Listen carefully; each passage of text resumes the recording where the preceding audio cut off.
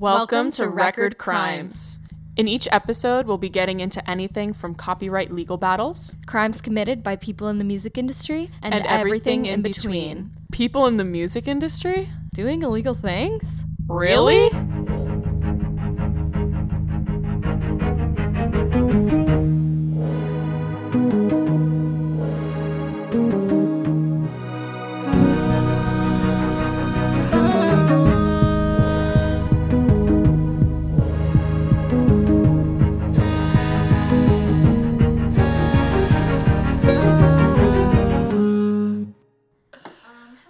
Hi, y'all.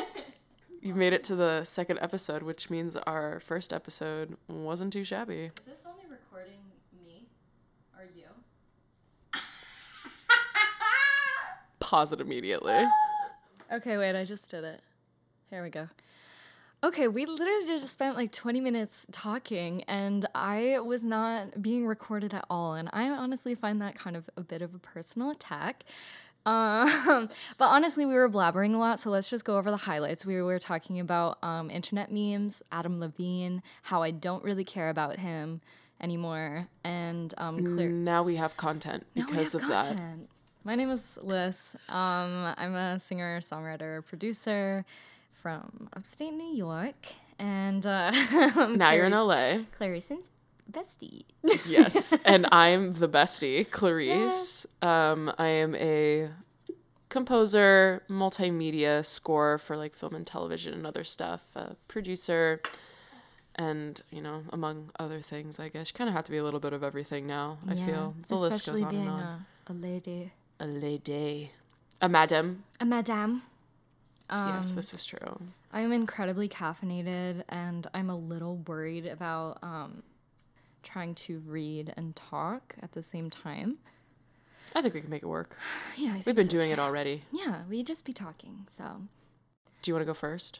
Yeah, I'll go first. Are we just going to jump right in? I feel like we can. Yay, slay. Okay. Okay.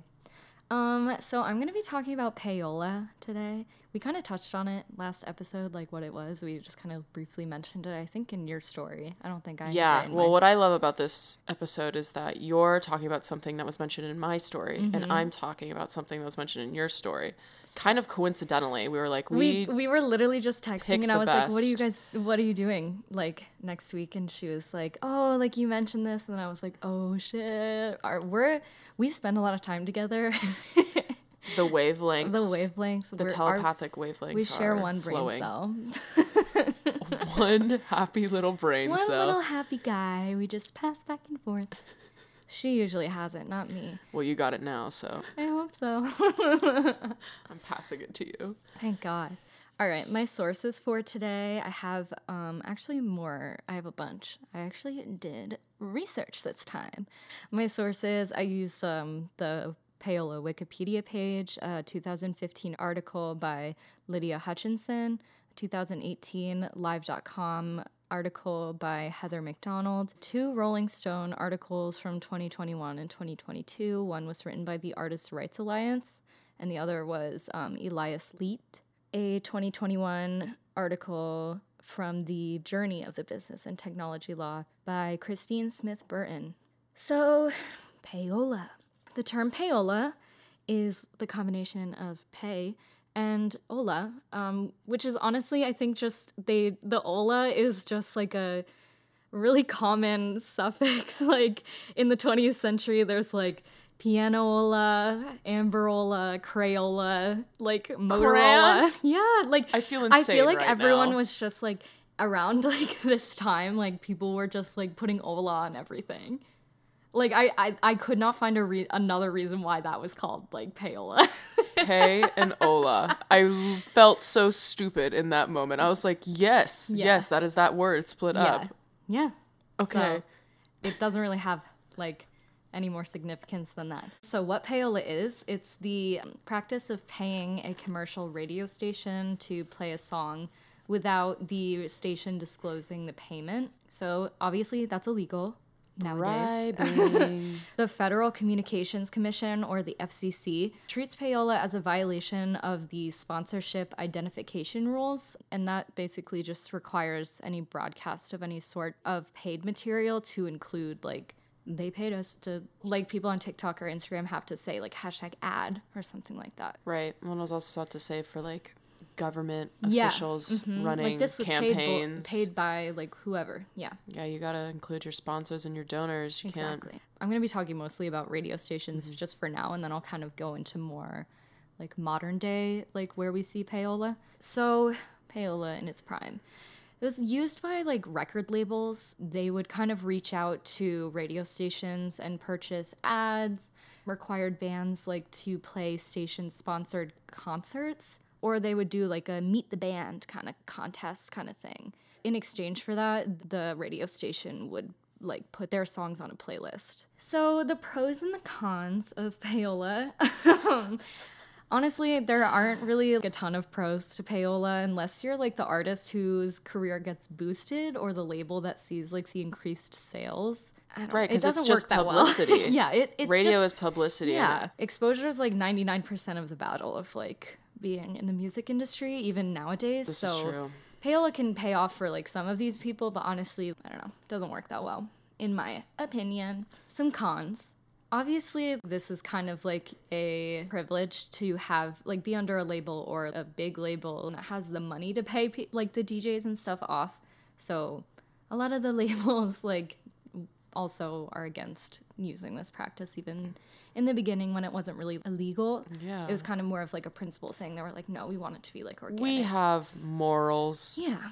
Yeah, so artists whose albums come out at the same time as another artist whose label is engaging in payola may see like very small sales due to lack of exposure, because like the people who are getting airtime because they're paying the DJs like are just taking up all the spots, you know. It's like really damaging to independent artists and small labels. Absolutely. Well, and it's kind of interesting to think about, like, looking back on, like, the music of the time, like, what was popular on radio. Yeah. And you wonder if, like, there was someone out there who honestly could have been better. I'm sure there was. Yeah, than any I'm of, you know, the sure. popular people. But Oh, just yeah. because they had the money, Yeah. they became the sound of Isn't the that always time. the fucking case where it's just like the people that have the money, the most money. People say that it like hurts the integrity of the music business. Absolutely. Which I do agree with, but also I, as like a very critical girl myself, I would say the integrity of the music business is already kind of like on the rocks. Lacking. Yeah, there's just a lot of people. It's obviously some of them are going to be bad, you know? So, like, it also pushed up the costs of, like, music, since labels were involved in payola and needed the money in their budget to pay the DJs. It also hurts for radio stations that don't want to take the bribes, you know? Like, Absolutely. 'Cause I'm sure there was a lot of even bigger radio stations that were like, we're not doing that. Like, that's not us, you know? I know. I'm going to kind of go into the little history of payola. Prior to the 1930s-ish, there was not really a lot of scrutiny behind the reasoning of a song's popularity. Like, no one kind of really looked into, like, why is that song popular and that song's not? Right. The emergence of hit radio became a threat to the wages of publishers' revenue streams. So, by the 1940s, about 3/4 of the records produced in the US went into jukeboxes. Oh. Yeah. Which I found interesting. I didn't know that. 3/4. Yeah. 75% of all the records were in like jukeboxes. Yeah, the That's records crazy. produced. Yeah. A lot of people attempted to link like all payola to rock and roll. Like, so it was like around the time when rock and roll was becoming a big thing. Sex, and obviously, drugs, rock and roll, and payola. yeah, but this was like when rock and roll was like oldies rock and roll. Like Elvis. Yeah. I don't want to say Elvis because like he just stole all of his songs. But yes, if you don't know, rock and roll was created by black people, and Yes. then obviously the white people had to come in and steal it. But here we are. Well, Link I back think any this- genre to. Well, I think this clearly helps to support this whole payola thing. It's like, you know, you have a group of people that create the roots Right. of a genre, but why does no one know them? Yeah, Why is exactly. that not popular versus what we know as popular. Well, there's also Many like layers. there's also people that say that like the practice of payola created more diversity in the music industry because they were like DJs were like less inclined to indulge their own personal bias or whatever. That's true. I guess So, it would like, also be, you know, I guess that's like a case by case kind of thing. because I was about to say some record companies had quite a bit of bias yeah, of in course. finding their artists. So if you were lucky enough to get past, you know, the racial discrimination in your Right. very wealthy record studio, Yeah. then yeah, you would get promoted. But so many boundaries. Yeah, so I many guess- yeah. gate kept. Are we shocked? No. The first U.S. congressional payola investigations happened in 1959. Okay. So this was like a little bit after people were like doing this a lot. Like before it was just like was not illegal and it wasn't really talked about. Like it was just kind of like if you know kind of thing. Right, like no one really investigated into the Right. legality. Yeah. It was carried out by the House Subcommittee on the Legislative Oversight into Payola. It was prompted by a parallel investigation in the U.S. Senate. Honestly, didn't look too much into that because I don't care. Like there was a investigation going on in the Senate with like payola for like politics. I think so, yeah. Okay, At like least their like from what version. I like skimmed over, they just didn't feel like relevant. So there was kind of like a handful of DJs that got a lot of the blow for this like payola scandal. They took the blow. Yeah, Not the the DJs companies. for accepting the bribes. Yeah, That's I know. I have feelings about that. Yep. I mean, yeah, it's wrong, but like, No, I agree. dang. DJ Alan Freed is probably one of the most like he got hit the hardest, I would say, in this payola investigation. Alan. I think he was singled out because he was kind of like an abrasive guy. He smoked constantly, looked like disheveled all the time. Like he just wasn't like, I don't know. He was probably a nice man. I don't know. Yeah, he wasn't like clean cut America's Right, newscaster, exactly. reporter type of radio. And this is in the late host. 50s, early 60s. So kind of when like you kind of, the clean cut, whatever was like Right. in. Right. So he just like, he was, I kept seeing the word abrasive. Like I guess he was just like really like, Was he in your abrasive face. or was he just not taking shit, you know? yeah, I agree. So like guilty or not, he was the one who was ended up taking the fall for like all of this, for all of the DJs, which sucks. Like, Alan.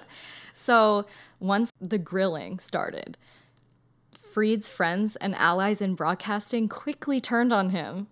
They all gave him up, really. He was fired from his radio station, WABC. He refused, quote, on principle, to sign an affidavit saying that he'd never accepted payola. So he wasn't very like cooperative in this whole investigation just to begin with, and I think that's another reason why he was kind of like honed in on, because they're like, oh, this guy's like, he looks super mega guilty. And he's not refusing Exactly. it either. Yeah. That's very interesting that he was like, no, I did. I took their money. Like he did, I don't know if he necessarily said that, but he just didn't want to sign, like he didn't want to sign paperwork saying that he never did, you know? Yeah, that's very like, I think he was just like, I don't want to be involved, you know? Like, why am I the one who's getting honed in on, okay. you know? So not necessarily like he's denying anything. He's more Yeah. like, I don't want to get involved in an investigation. Well, for like, from what it seems like, the DJs, that was like, it was like a common practice. I'm sure all of his DJ buddies and shit like did that too. It was kind of just like what they did and like part of the job. So I'm sure like if this guy was the kind of guy who's just like, I don't take any shit, he was just kind of like, I am not the only one that does this. So like, why, do I have to sign an Yeah. affidavit? No, that makes absolute sense. you yeah. know? But eventually he was charged with 26 counts of commercial bribery. He got fines and suspended jail sentence. 5 years after he got charged with those, he passed away, unfortunately. Oh no. Yeah, Was he and- old? I don't think he was that old. Oh no. In this article that I read about him specifically, it says, quote, he died 5 years later, broke and virtually forgotten, which is so upsetting. That is so Why would upsetting. you write that? Very upsetting. Yeah. So Dick Clark was also like a big part of this. No. Yeah, he was. Not New Year's. Yeah, but Dick Clark, he was, quote, like a stand-up guy. Like he, especially compared to Alan Freed, they were kind of put next to each other, like in a lot of these articles, like comparing to each other. Oh, just like different sides of the spectrum. Yeah, like Dick Clark, he was known as like this clean cut, like he had like... He's like a TV personality too, yeah.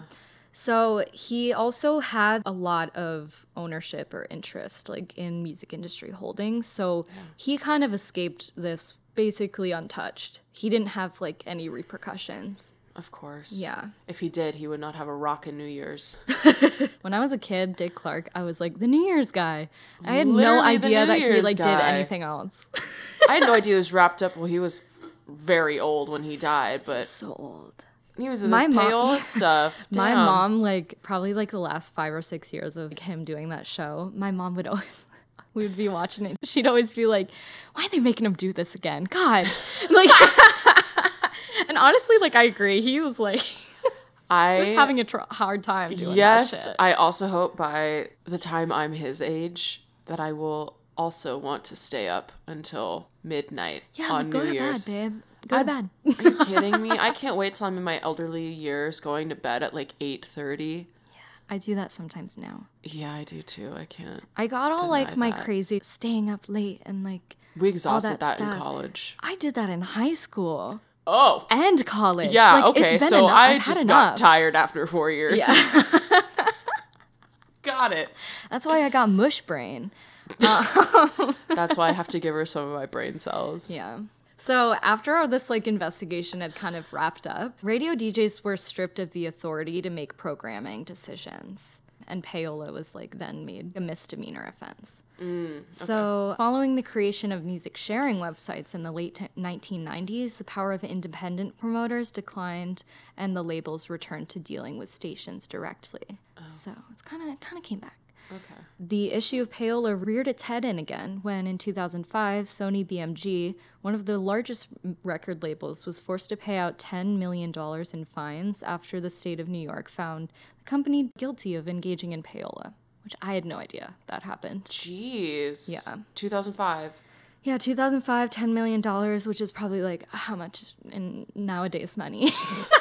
With inflation? Yeah. 10 billion. Yeah.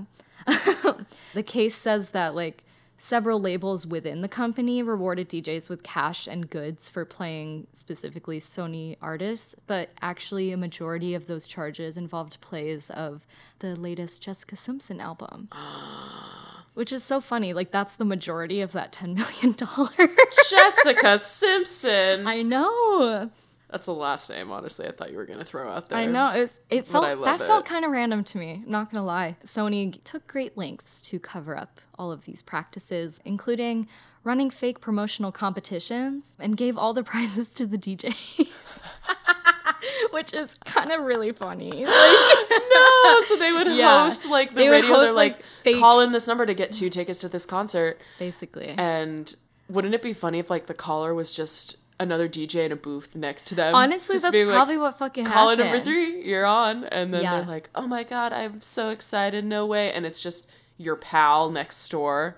Yep. Stop, that's funny. Yeah. Or like the unpaid that's horrible. Intern or something. Yes. Oh man. We need an unpaid intern in that time. We need an unpaid intern caller. We need to always call be in. the caller on our radio show that wins stuff. Yeah. That's so funny. I know. That's absurd. This is like one of the largest payola scandals in our recent years. There's like a few others. A lot of like artists in the past like 10, 15 years have been accused of using payola, but no one's been like, I shouldn't say no one. People really haven't been like formally charged. Like it's not really like super talked about nowadays, or people joke about it, especially with streaming and all that, which I will get into. Dang. But in 2006, the FCC announced that it was launching an investigation into payola practices into hundreds of U.S. radio stations. And I couldn't really find like any of their findings on that. Again, they're like, we're going to do this. Yeah. Then crickets. Yeah, crickets. So now I'm going to kind of talk about payola nowadays. So there's kind of like a loophole. Oh, no. Yeah. And I think where a lot of this kind of more recent stuff comes from is through that loophole. So it's basically kind of like a third party, not the record label, not the artist, not the publisher, will be doing the paying. Playlist pushing. Yeah. Oh. So they're literally called playlist pluggers. I actually see a lot of like playlist pluggers like on TikTok nowadays. And obviously TikTok has like a huge impact on the music industry in the past like 2-ish years. Yeah. I can't tell you how many like people on my For You page are like, oh, here are some songs that you need to know about. And we just have no way of knowing or really doing anything about like if people are paying those people specifically to put their song on in their TikToks or whatever, which I'm absolutely positive is happening. Absolutely. I'd be very surprised if it wasn't. Yeah. Third-party playlist pluggers are companies that an artist, manager, and or label may hire for playlist promotion. The promotion is important, obviously, as the promotional efforts may allow for an artist's compositions to gain great success from the playlist from companies like Spotify and Apple Music. In some cases, third-party services are legitimate and create like a pretty sophisticated promotional and marketing campaign in order to promote the song. But in other cases, they have promised the artists like the same types of services offered by legitimate services, but they're actually frauds. I guess I'm harping in on TikTok because of how, like, even record labels are telling artists, like, make this go viral on TikTok or whatever for us to want to work with you. Yeah. Well, and, like, the amount of TikTok stars that have record deals and tours right now. It's very interesting, like, kind of being a musician and watching TikTok and how it's changing the music industry and how so many older people in the industry are so against it. They are like, this is not the way it's supposed to be done. But they're also so money hungry that they're just like, but you also do need to go viral on TikTok. Yeah. You know? Well, they're just very used to the way things were done. Exactly. But I guess I have to do that now because I also want money. Exactly. But and then you think about it, like, your music could be absolute shit, but if you have the money to push it onto a bunch of playlists, like, or you're signed to a label. Yeah, like, that does that. That just, like, ticks me off, and I hate how it just, like, defines your success. It's not even about your music anymore. It's just, like, do you have the funds to make it popular? I mean, but if you think back on what I was talking about earlier with, like, the record sales and all that, it's the same thing, just in a different format. Exactly. Which is, it's how it's always been. Like, the people with the most money are going to be able to have the resources and have the privilege. A music business, emphasis on business. Yeah. People who have the privilege to get their stuff out there, you know? Do you remember when Spotify launched Discovery Mode? It was like last year or the year before. Yes. It's basically like a pay-to-play scheme, pressuring vulnerable artists and smaller labels to accept lower royalties in exchange for a boost in the company's algorithms. So... Criminal. Yeah. You're joking. No. Also, Spotify royalties are shit. Well, yeah, that's criminal anyway. So like, the fact that they're getting less than like 1/6 of a penny is why? Yeah. So the press release announcing this seemed almost designed to be confusing for the artists and hide what was really going on. In this press release quote says, "This might sound complicated, and it is." No. Yeah. Could you imagine hearing that in one of the classes or any of the classes that you took? I know. Like, in your entire life? Yeah. Rather than simply describe the trade-off in straightforward terms, aka the artists accept a lower royalty rate for the platform to recommend their music to more listeners, the press release buries the truth beneath vague statements, giving, quote, artists a say in how their music is discovered. But no.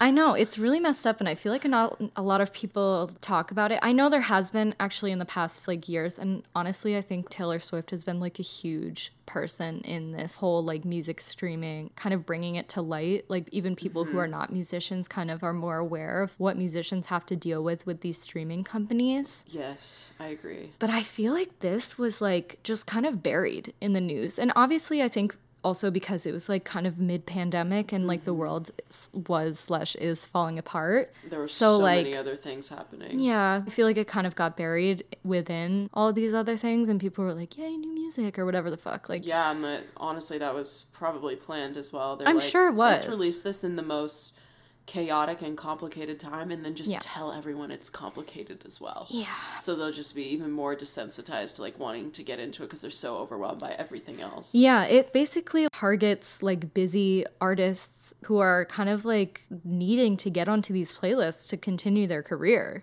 All of these Spotify playlists, like Apple Music playlists, whatever, they have so many listeners, like an unreal amount of listeners, like millions. That can change an artist's life, like if they're placed on one of those playlists. Well, yeah, that's what gives them publicity. That's what makes people want to give them record deals and tours and all this other stuff. But this Sponsorships. technically isn't illegal because of this loophole almost in like the payola law. Goodness. And especially because although it was like vague and kind of buried, Spotify did kind of tell you like what the deal was when you do this. Yeah. So because they were... Because they're like, here's what you got to do to get this. Right. They're like, be aware that you're going to lose money, Yeah. but you'll get more publicity. Right. Because they aired their dirty laundry. They can get away with... Yeah. I hate that. So that's payola. Incredible. I hope that I did good. I did it justice. I think you did. Well, and it's such a serious, just with the way that the music industry is kind of, I don't want to say like solidifying itself, but in recent years, especially with the rise of streaming platforms, the music industry is like comfortably okay with exploiting Oh, of course. artists and creatives. Of course. And it's just about mass media and consumption, and it's less about, you know, the well-being, the morality, and like the intention. Right. And I know a lot of artists, like us included, are feeling that pressure and like, you Yeah, know, it honestly makes me like feel really pessimistic. I'm already kind of a pessimist. In case you draining. couldn't tell, it's just draining to think about even. I think this also, there's a lot of people nowadays that prefer to stay independent. Like obviously there are pros and cons to both because record labels have the funds, they have the resources, they have the connections, you know? But they also take a lot of your money. They also have a lot of control of your artistry, especially if you're small and they just find you somehow or whatever. It's kind of like a double-edged sword. No matter which you pick, there's going to be a lot of like hardships to go through. And that's, I think, what's so frustrating. And all of these like corporate people in the music industry are so unwilling to kind of like adapt to the new way of thinking, the new resources that people now have. Instead, they're trying to like capitalize on them. Like TikTok, it's been really good for like independent artists who like can get their music out there like Right. organically, which obviously has happened, you know, like we've all seen it. But again, then you have the record labels who are like, you must go viral on TikTok for us to work with you, right. or like how many followers do you have? Yeah. It's no. it's insane. It's insane. And, you know, at this point, it just, when the artists aren't getting paid as much as literally everybody else on the corporate side, when Not this even a is little an bit. artist industry, there's something wrong. Of course. I do agree with your point that you made earlier when I was talking about the beginning of Payola, like how many artists like would we know about? I still am now thinking about that in like today's terms. Like how many artists do I scroll by like on TikTok? Sorry, I'm talking so much about TikTok. It's just like so prevalent in the music industry right now. Like it's I feel really like ridiculous. I follow a lot of quote unquote like smaller artists on TikTok who are amazing and they don't go viral, you know? It's just because of like I don't know, you know? You gotta play into the algorithm. Yeah, it's just like, dude, that shit makes And me it's want crushing. to die. So So yeah, that was mine. And amazing. I think yeah. that is very useful information a lot of people need to understand. And now, I think it's important. alrighty, well, I'll get into mine now. I'm also very excited. It's one of those stories where I had no idea. I had absolutely no idea. And I feel like so many great legends are remembered for, you know, their time of shining, Of course. and then they're forgotten completely.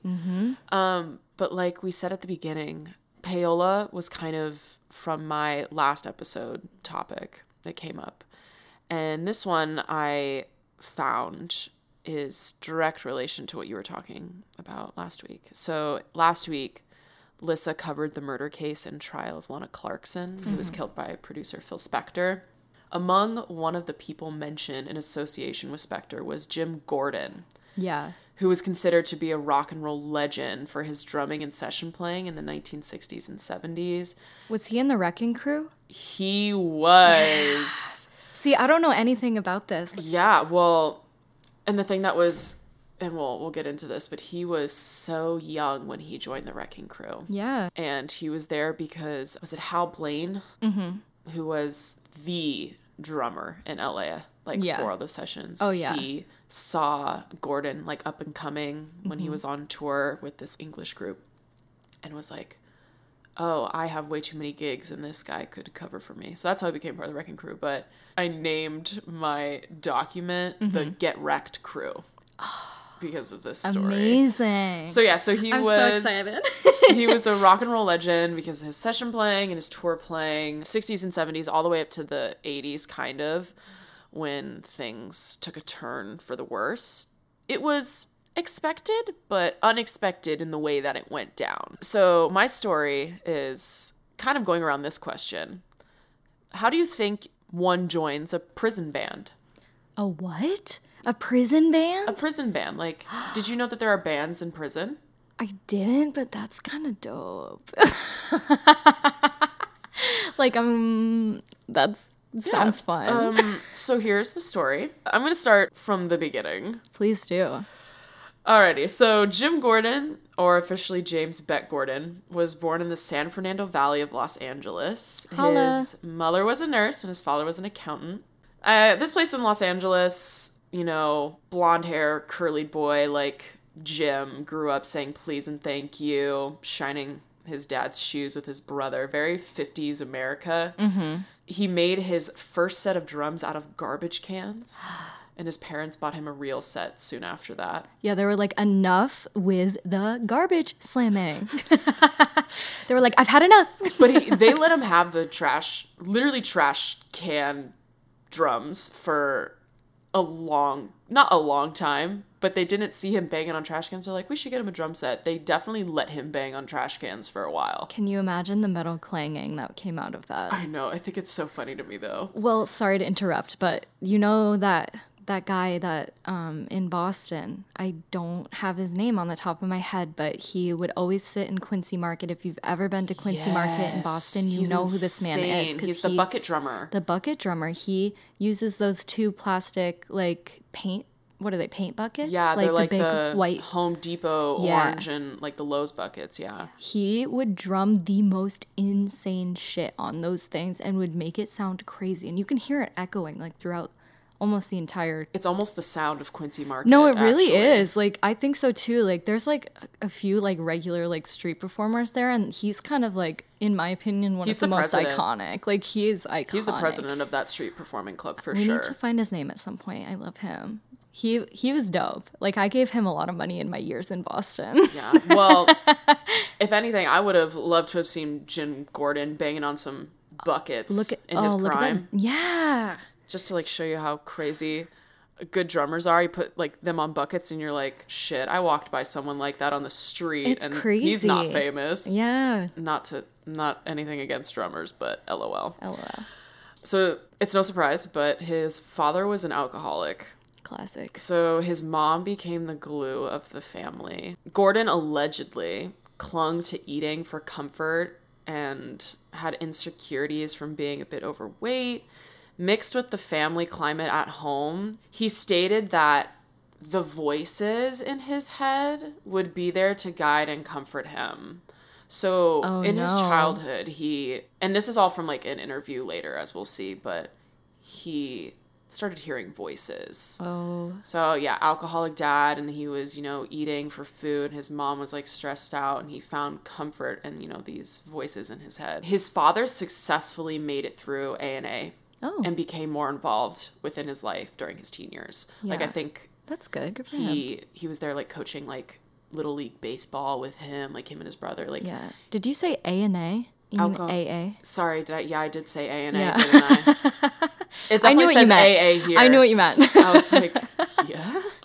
Gordon says that he had great parents. Okay. He's like, his parents were really good to him, and he had, like, the best parents that he could have, which is important to remember when things go down. At 17, with the help of a fake ID, he joined the Everly Brothers Tour in England. He passed up a music scholarship to UCLA to begin this tour and his professional career. His ever-growing popularity and confidence in his music and his life, he kind of grew out of his like chunky overeating stage and was said to be very muscular and handsome. So that confidence, his new appearance, his music playing made the voices in his head recede for a few years. Oh. So he didn't need to find comfort in them anymore. But during interviews in his early years and through those that knew him, he was portrayed as a clean-cut all-American type. Frank Zappa would later call him Skippy, like the peanut butter, because he was such an all-American boy. He was more than just the run-of-the-mill drummer. He had a lot of talent and was kind and gentle, according to those that were on tour with him. Early years, again. Mm-hmm. By the time the English tour ended with the Everly Brothers, he was getting a lot of gig opportunities to be a session player in LA as a part of the Wrecking Crew, which we talked about. Right. And his involvement in the Wrecking Crew would lead him to work with Barbra Streisand, John Lennon, George Harrison, Taj Mahal, Phil Spector, Jackson Browne, Dr. John, Carole King, the Beach Boys, Delaney and Bonnie, Joe Cocker, Leon Russell, Johnny Rivers, Harry Nilsson, Gordon Lightfoot, B.B. King, Randy Newman, The Carpenters, Steely Dan, Traffic, Frank Zappa, and Tina Turner's River Deep Mountain High, which I know we talked about last week because it's just amazing. God, it's so good. He was known as a solidly reliable professional, and he got paid as much as triple the usual scale paid to session musicians.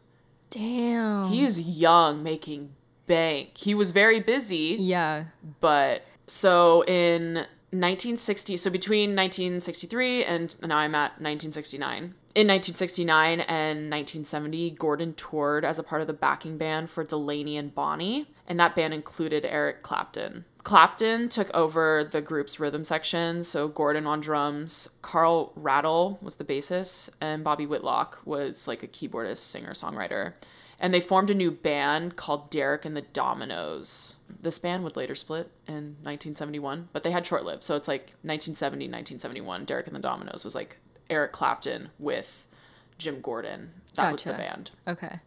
Gordon, along with other members of the Dominoes, minus Clapton, would tour with Joe Cocker on his Mad Dogs and Englishmen tour in 1971. So after, the band kind of... I don't think they broke up at this point, but they were definitely slowing down. Without Clapton, the rest of the band members, including Jim Gordon, went on this tour.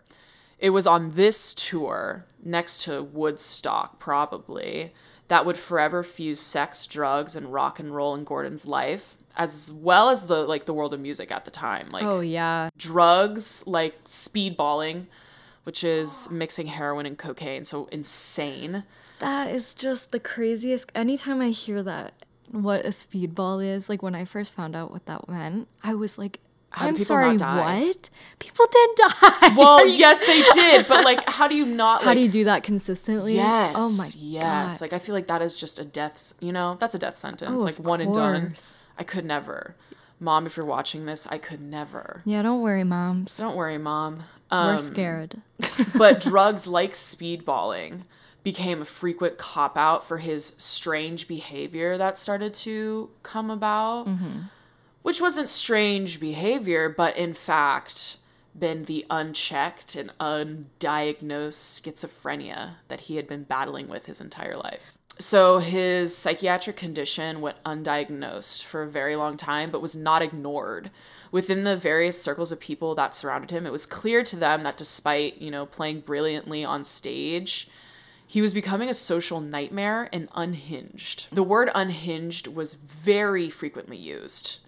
Because even just without a history of intense mental illness, mixing cocaine and heroin together. Literally just the climate of rock and roll in the 70s, alarming. And I can imagine you're also drinking on that. You probably have no sleep. So what are you much eating? substance, Probably weird nothing. bread and snacks. I don't know. Nothing. You're just doing drugs.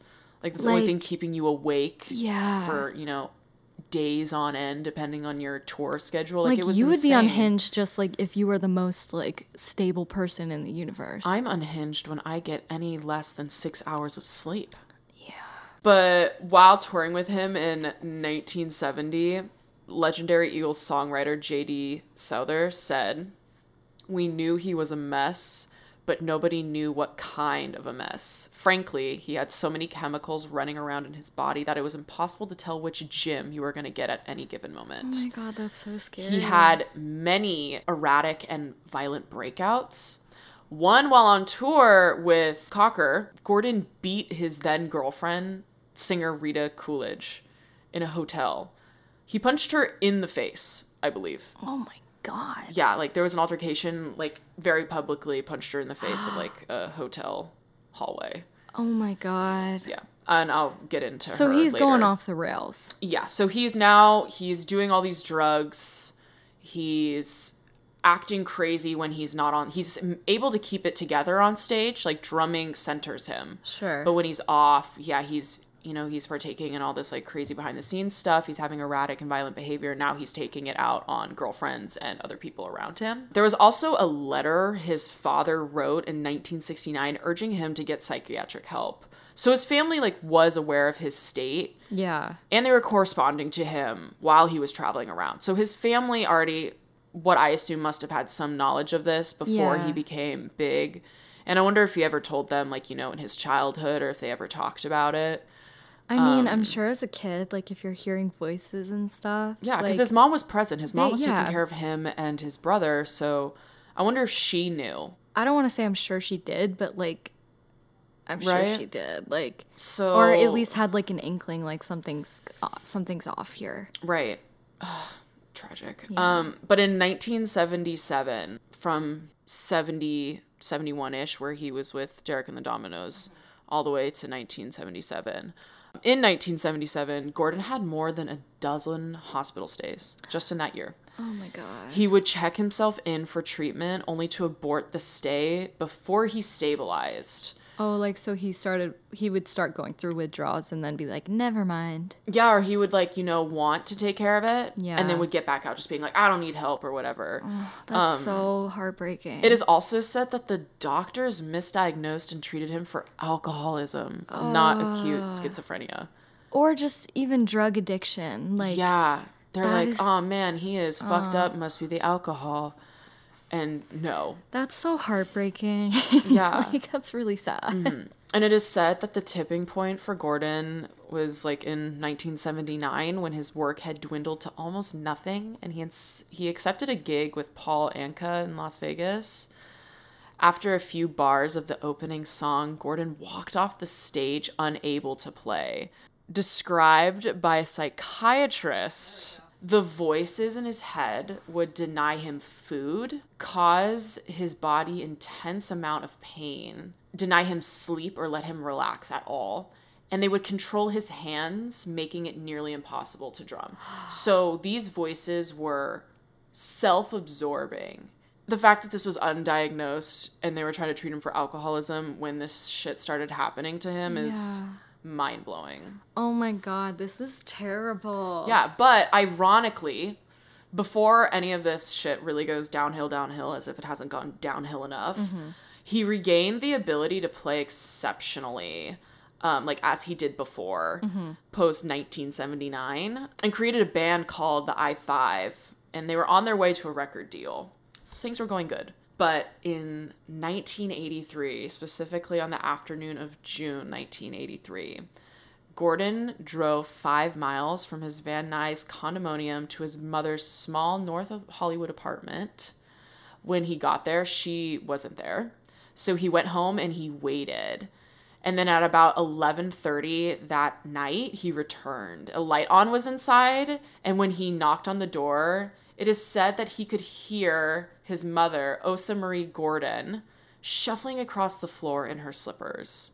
So she's like getting ready to go to bed. This is your mom getting ready to go to bed. I'm scared. Gordon attacked his 72-year-old mother.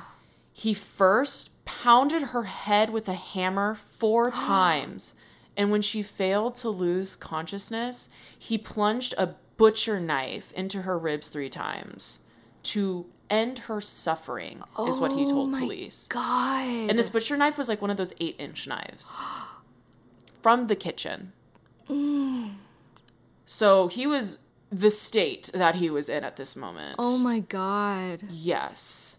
It's scary that, oh my God. Gordon had no conscious recollections of his actions, is what he claims. He described them as like being in a dream. When police went to see Gordon at the crime scene, they heard him crying. And according to police reports, he feared that the same person who had killed his mother might have come for him as well. And in the police car, he was crying, I'm sorry, but she's tortured me for years. So he's saying this, like, there's admittance of guilt, but he's also, like, doesn't really know what has happened, is afraid that someone else is coming after him. Like, he is so out of there. Wait, who called the police? Like him? Unsure. Oh, you don't know. But he was there when police showed up. Maybe it was like a neighbor or Probably. Probably I would that. assume. Oh my yeah. God. Police showed up and he was inconsolable. The events leading up to this specific day are unclear, other than the fact that his mother was planning on moving away from the Los Angeles area to stay with family in Portland, Oregon.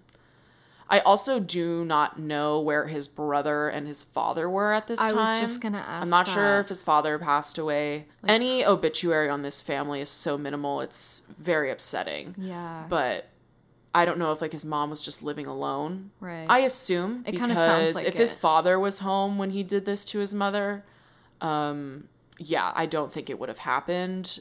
But again, unsure, very unsure. Or like he would have gotten attacked too. Possibly. Don't you think? Possibly. The fact that she was going to move away, it was unsure if that was another tipping point. Yeah. Like his mother leaving him. Like it just kind of tipped him over the edge. Yeah, possibly. But I want to go into detail about his mother, Osa Marie Gordon, and who she was. Okay.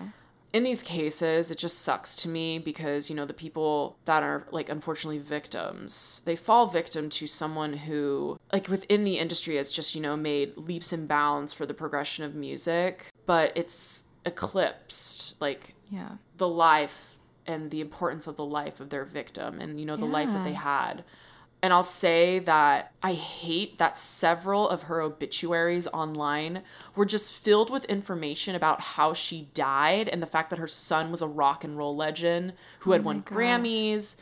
And, like, this isn't his obituary. No, that's so tabloidy. And she isn't defined by the way that she died. It's unfortunately so common though. Yeah, and I think the narrative is changing, like in that I think aspect. so too. And it was upsetting. It could be assumed that because this murder was so high profile because of Jim Gordon's fame status, that, you know, the family preferred not to put too much personal information out, like, into the public, which is, like, when I was trying to find, you know, any Like sort of personal biography information on her. Exactly. Yeah. Any sort of biography or who she's, like, succeeded by. I, like, couldn't find that, and I imagine that they might want to have, like, to have just kept that private. And I would respect that. Yeah. But what we do know of her is Osa Gordon was born on December 7th, 1911 in Kansas. She was an obstetric nurse, or an OBGYN is what we now call it now. So important, especially because she was alive in the post Roe v. Wade world, which happened in 1973, because she died in 1983.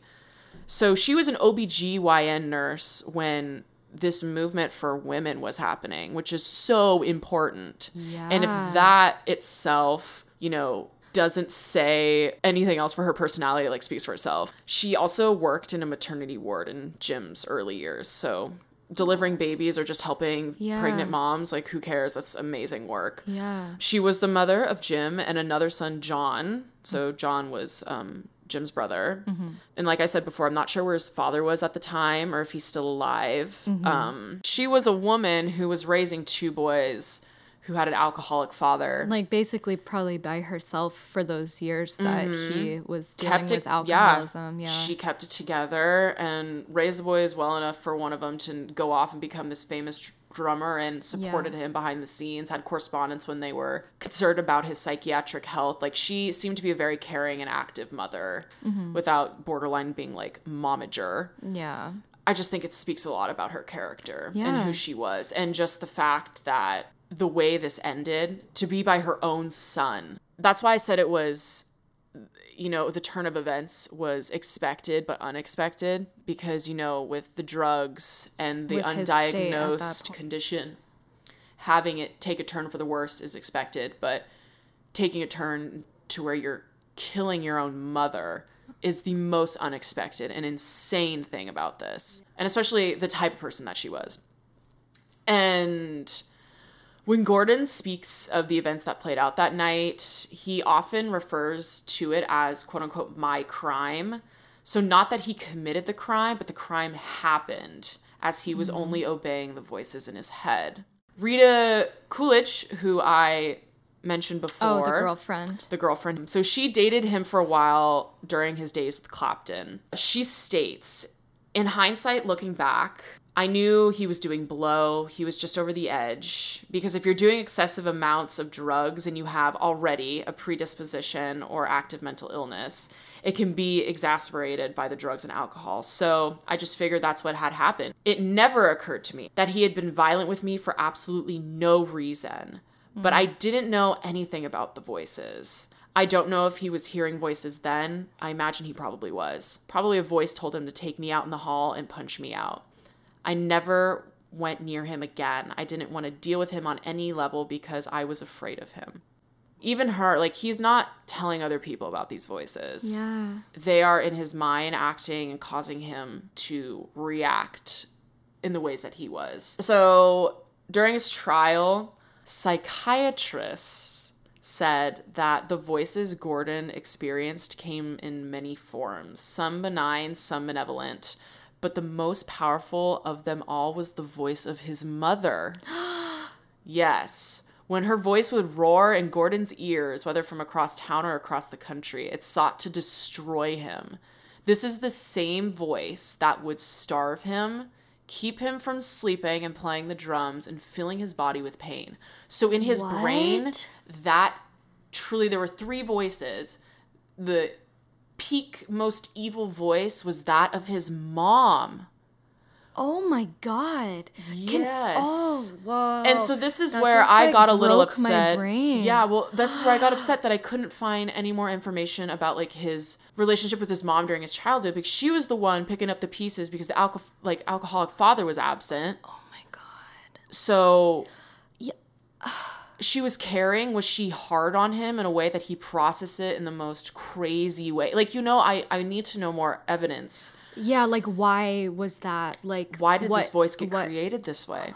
Because from everything else that we know of her, she is the most caring person of all time. Yeah. She's like... It doesn't sound like, at least from what we know, like, that And she would, like, starve remember him. how I said earlier? He Said, I have great parents. Like, I had great parents. Do you think the mom knew that it was her I voice? truly don't think so. But his lawyer... God, that's so fucked. Yeah, no, so his lawyer argued in court, like, one of the big arguments was that Gordon in his paranoia believed that his mother's departure, like, she was planning on leaving, Yeah. would enhance her control over him. So he truly believed that he was acting in self-defense. He perceived the voices to be life-threatening, and they moved at a lightning speed. And from Jim's point of view, his mother's departure deprived him of the ability to, like, defend himself from her. So it's, like, in a really ironic, twisted way, like, the further she was, like, the voice would have more power. Just, you know, this voice and the fact that his mom was going away. He was I can't believe that. if she's going away, I can't defend myself. And that is something, like, he's been fighting this for so long. He, like, needed that control. Like, he needed that chance to defend himself, I guess. That's such a horror movie thing. Like, yeah, so they say he was evilest voice acting in self-defense. Oh my God. But again, self-defense of a voice, not the actual person. And he killed an actual person. Probably at that point, can distinguish between, like, the real person and the voice. Yeah. And he said that, like, after he did that, the voices went away. Like, for good? He said, yeah, like, kind of. He said he doesn't really have them anymore. And just the fact that that was just relying on his mother's existence. He is like a personification of this actual person who may or not be anything like, you know, what's in his mind. So again, crazy. But oh my God. His defense attempted to plead not guilty due to reasons of insanity. Yeah. However, even though he was clearly responding to these audio hallucinations, he knew, according to the court, that it was still wrong to kill. He had made some statements right after the crime admitting that it was wrong to kill. So the court found that he wasn't acting in a blind or incoherent state. To clarify, the insanity defense doesn't protect all individuals with mental illness conditions if they are still able to detect right from wrong. Right. The insanity defense, that's usually just like, were they able to understand like their actions and what they were actually doing? Can you understand? Like the repercussions of this action even? Yes. Like everything about the action. Can you understand right from wrong? Right. And back in the day when, you know, women on their periods were just deemed hysterical, could plead insanity, and that would be fine. But it's changed drastically. And I don't know if it was the same year that the crime happened or a few years before, but the insanity defense changed in California to reflect these new requirements. So it wasn't, you know, it was a very... To kind of be a little more like, not strict, but I guess that's kind of the first well, word kind that's of, coming to yeah. mind. Like kind of a bit, like, you have more to... specific. Mental illness is just more common and accepted, so you can still know right from wrong and be depressed. Right. You're not killing people because of, like, in the name of depression. Right.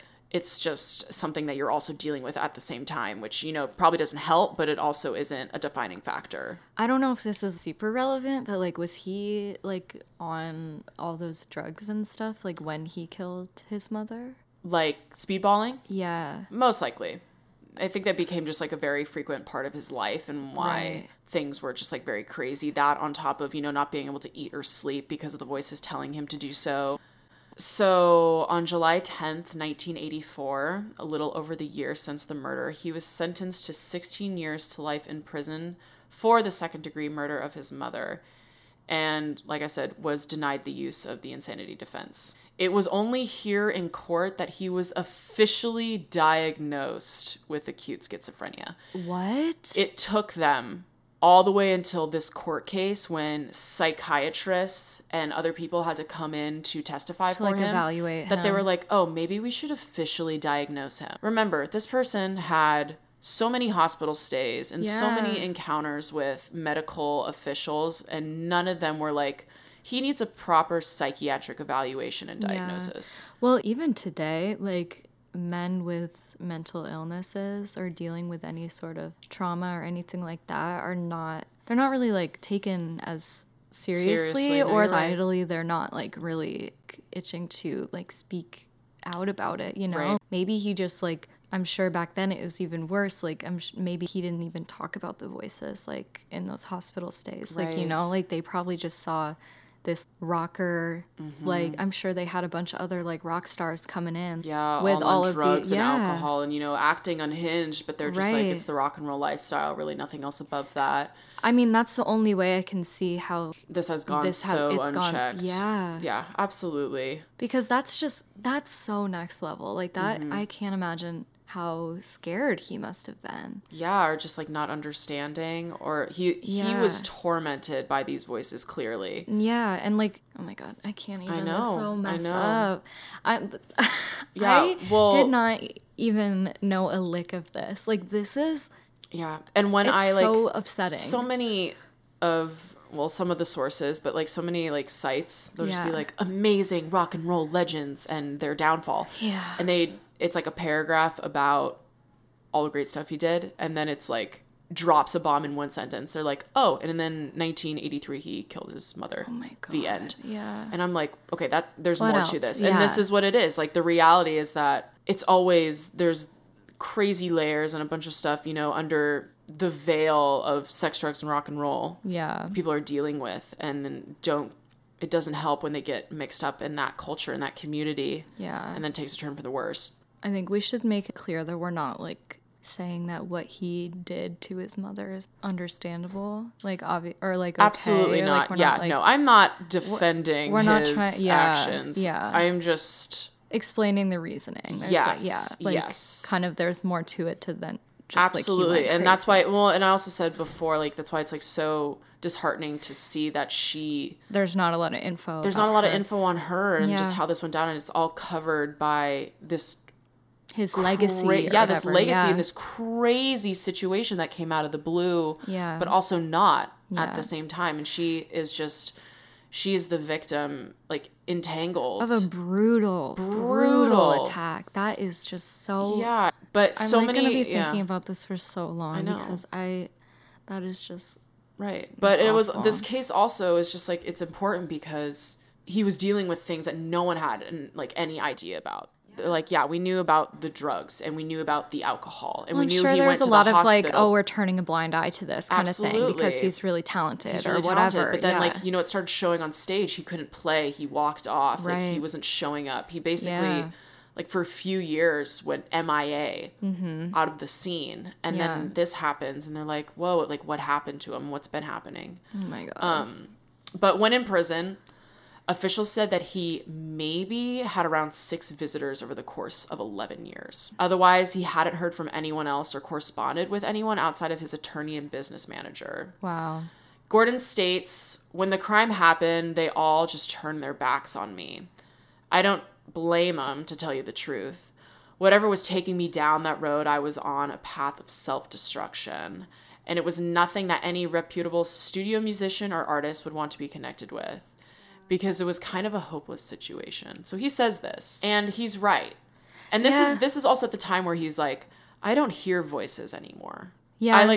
I briefly wrote it down like in my notes, but one of the big sources I drew was like an interview with like the Washington Post Oh, okay. when they were asking him about what had happened, because they interviewed him in like a year or so after it went down. So like when he was already in jail, like he yeah, was charged. he was very, again, How long? he Do you know how long his refers- sentence is? Did he get life or? he got 16 to life, but he was transferred into a psychiatric facility. Oh. Yeah, Okay. so he was not in actual prison. Until they even sent him- today, like. Yeah, so I'll get into Okay, that. yeah, sorry. I'm no, skipping you're ahead good. of You're you. good. That was when they were saying that when he describes this crime, he's so far removed from it because it was a dream to him. Yeah. He's still so disconnected from the fact that it happened and doesn't believe that it really happened. So his demeanor was very off-putting. Oh yeah. Kind of just like they said he was like had a big smile, like calm and collected. calm kind and of thing. collected. Oh my It God. was just like, I don't hear the voices anymore. That's Yeah, so I killed my mom. spooky. Isn't that crazy? Oh my I know. God.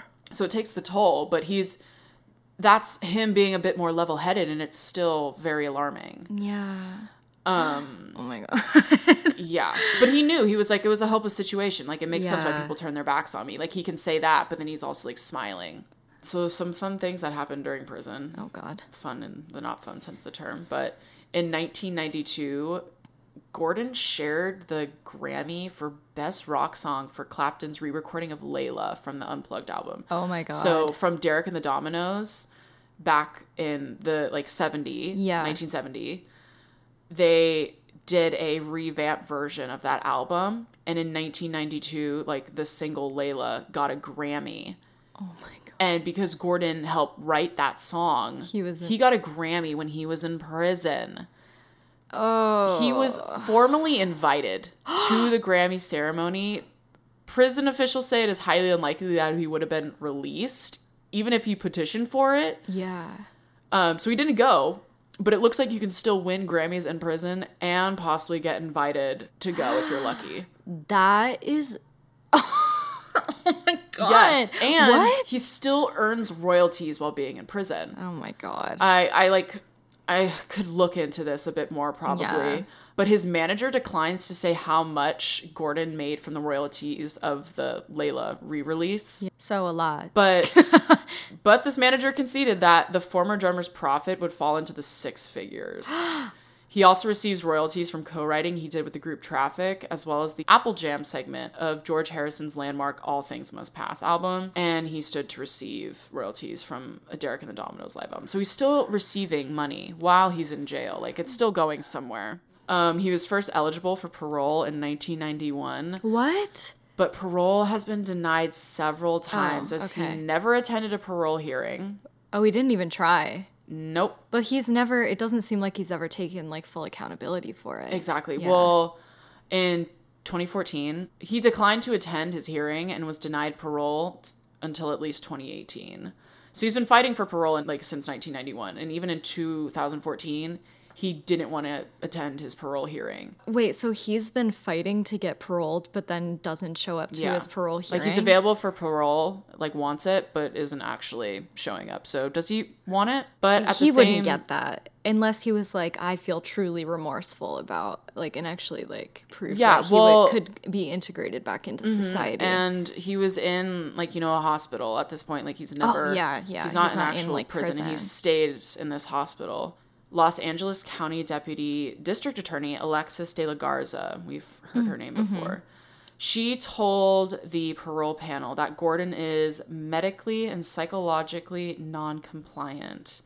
This is one of the saddest cases that we have in prison. We have an individual who is seriously psychologically incapacitated, and he is a danger when he is not taking his medication. He was notorious for not taking his medication. Well, I'm sorry. I think a thing that happens with a lot of people with mental illness and take medication for it is as soon as you feel it start working, you convince yourself that you're better and you don't need to take it anymore. Mm-hmm. Yeah. Well, but I think that's a common thing. Absolutely. But that was also one of the main reasons why he was denied parole. Because they knew he wouldn't be he wouldn't be stable. Mm-hmm. And there were other, accounts because they said that he was a danger to himself and others. So stuff probably went on behind the scenes that they're not putting onto the public record. In the facility. Yeah. And they also said they account most of this him not taking his medication is why he was a danger to himself and others. So to top it off, Jim Gordon plays drums in a prison band. Oh, yeah, oh my God. I totally forgot about all of that because I literally am in shock of all of this. So I full circle, here we are. Band. So this is how you play in a prison band. I want to know. You are Jim Gordon and you go to jail. Wait, full circle on trash cans. No, I think he has they have actual setup. But wouldn't that be kind of fun? Yes, if it went full circle and he was just banging on those little cans again. And one of the last things he said in one of the interviews was, I'd still like to play with Eric. Eric Clapton. Eric Clapton is please don't say my name again. Yeah, he's good old Eric. I still want to play with him.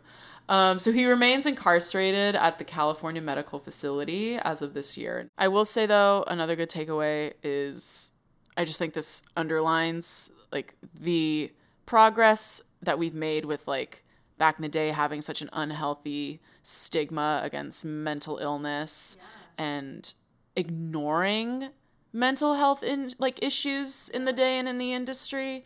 Artists are definitely more outspoken and open with their mental health journey nowadays. It's on TikTok and other things, which I think in the general sense helps keep crazy things like this from happening. I mean, there are still very specific cases where, people there always will be, honestly. Always. But, I mean, as other bandmates and individuals with friends, it's better to have knowledge of, what could happen and going on, behind the scenes so you could be an active bystander. Yeah. And not just kind of turn a blind eye. Yeah, when you see, people become unhinged and they're clinging on to substances, you as a friend can kind of check in. I also read, I don't know how accurate this is, but I think we're probably one of the most sober generations.